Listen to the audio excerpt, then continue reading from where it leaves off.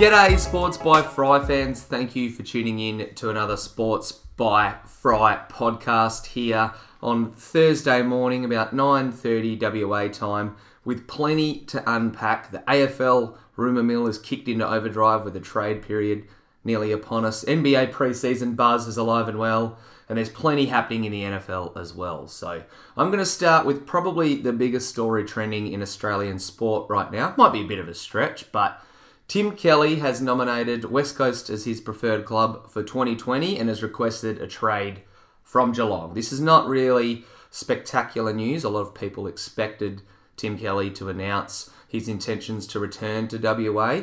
I was a bit surprised that it came out. It probably wasn't meant to, let's be honest. Over the last 24 hours, Geelong has their best and fairest count, I think, tonight, actually Thursday night. So I thought we might hear something about this after that and throughout the weekend. But we've known for a while now that TK was desired a move back home. And West Coast, I can't argue, is the club that he probably would want to play for if I was a pending free agent. It's probably the one that I'd pick as well, even though it hurts me to say that as a Freo fan. But now it comes down to the nitty-gritty of what exactly this deal is going to look like. Currently, as it stands, West Coast has 3 picks inside the top 33. Earlier in the year, Geelong said that they would love 3 top 30 picks for Tim Kelly, and West Coast's pick 14, pick 24, and pick 33 could maybe get a deal done. And I've said this multiple times before, I'd sacrifice them maybe over parting with any of the young kids on their roster. I do like the looks of Jared Brander.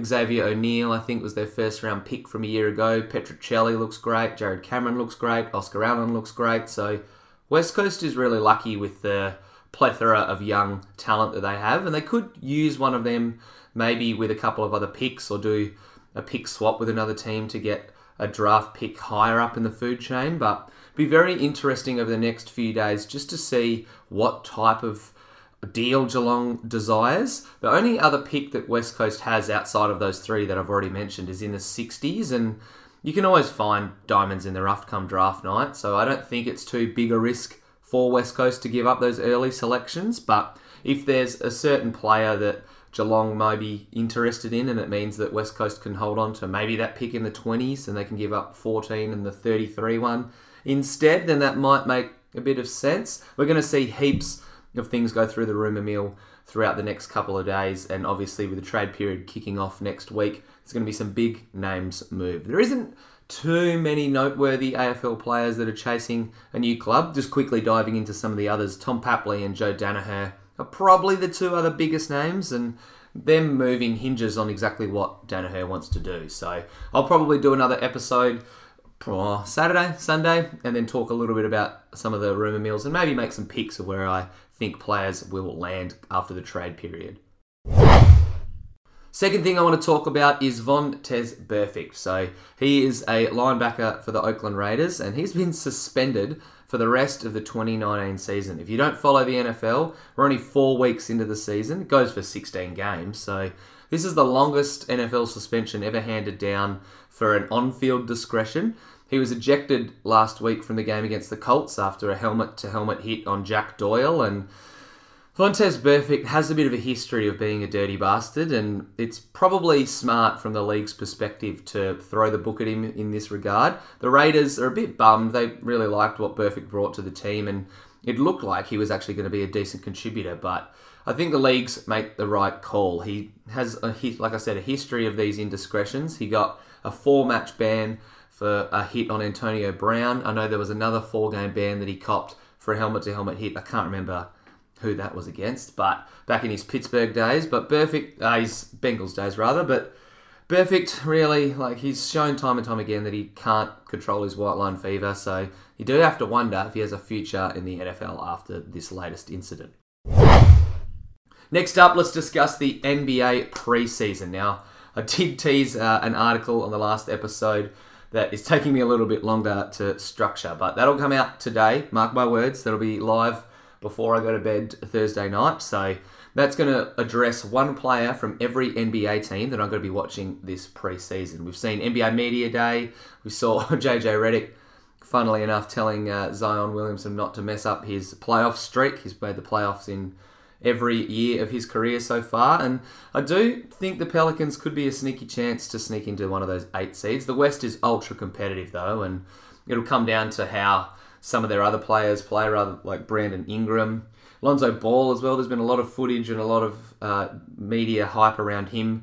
A lot of footage of his jump shot as well, which looks a little bit smoother, which is nice to see. Similar with Markel Fultz as well, who is another bloke doing the ringer through the media cycle at the moment, getting a lot of videos, photos, footage of him training with Orlando. I'm still a fan and hope that Markel Fultz figures it out, but NBA preseason, I think tomorrow or Friday American time, so probably Saturday Australian time, kicks off. We saw James Harden dominate the Shanghai Sharks earlier in the week and display a new one-legged running three-point jump shot. So anything's possible in season 2019-2020. So I'm going to ramp up my coverage for the NBA stuff. Probably do a big sit-down with J-Lo next week sometime because the season is less than 2 weeks away.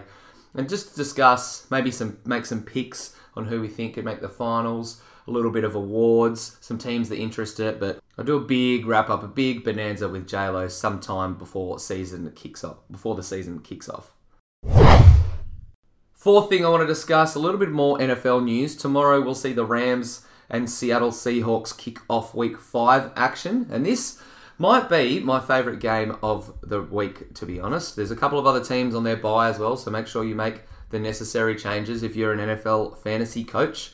Miami Dolphins, I know, are definitely one team hitting the bye, along with the Detroit Lions. So if you need to make changes, make them accordingly. But yeah, the Rams and Seahawks matchup, in my eyes, is the matchup of the week. 2 NFC West teams. I think, actually, from memory, both of them are sitting at 3-1. Yeah, they are. And it's in Seattle, so almost a coin toss as to who is going to head into this game favoured. But I think I'm going to side with Seattle. I was a big fan of the Rams in the preseason, and I pumped up Jared Goff as a potential MVP candidate, but he has not looked anything like it early on. Granted, he's put up plenty of yardage and he's moving the ball to where he needs to, but he hasn't been able to elevate himself into that upper echelon of quarterbacks, and that massive extension that the Rams gave him in the offseason to make him one of the highest paid players in the NFL doesn't look like the smartest investment at the moment. So maybe the LA Rams will just come out and show us why they made the Super Bowl last year and put one on Seattle. But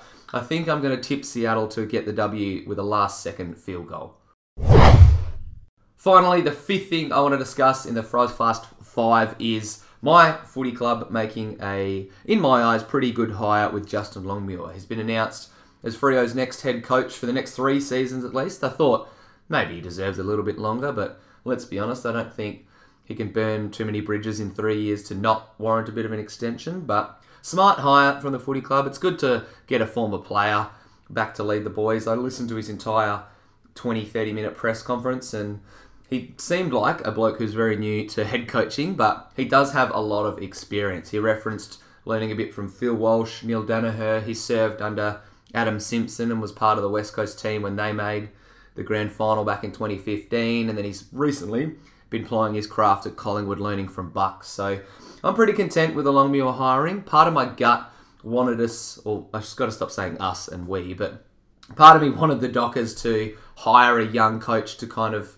have a bit of a malleable effect on the team, come in and implement things his way, have his own say in how things are going to go, and in a sense, kind of reshape the culture at the footy club. And he's said time and time again that this is a goal of his and something that he wants to achieve, and coaching at Fremantle is a life goal that he can tick off. So I'm excited. I'm really keen to see what Longmuir does with the rest of his coaching staff, who stays, who goes, if he can pull any other people and other tacticians of the game. Don Pike's a name that's been maybe floated around as a lead assistant. So time will tell exactly how the Dockers will structure the rest of their coaching staff. It's pretty obvious now that, barring anything crazy, they'll probably miss out on the Tim Kelly sweepstakes, and Brad Hill and Ed Langdon already have 1 foot respectively out the door. So I wrote a big AFL article talking about the questions that we needed answering this off-season, which you can check out at sportsbyfright.com, and I was saying that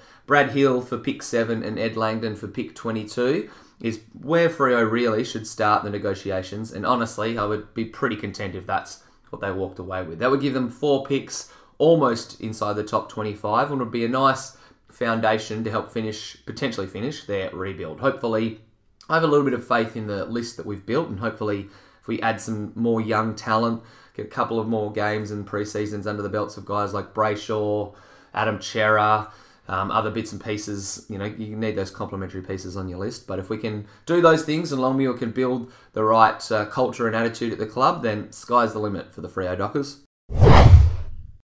And that's all I got for this Fast 5. Thanks again for tuning in. Like I said, I'm going to be doing another one probably on the weekend. I'll talk a little bit about maybe there's be some more trending rumours in the AFL circles. NBA preseason will be underway, and I'll preview a big Week 5 of NFL Sunday games. But thanks for listening to this podcast. Till next time.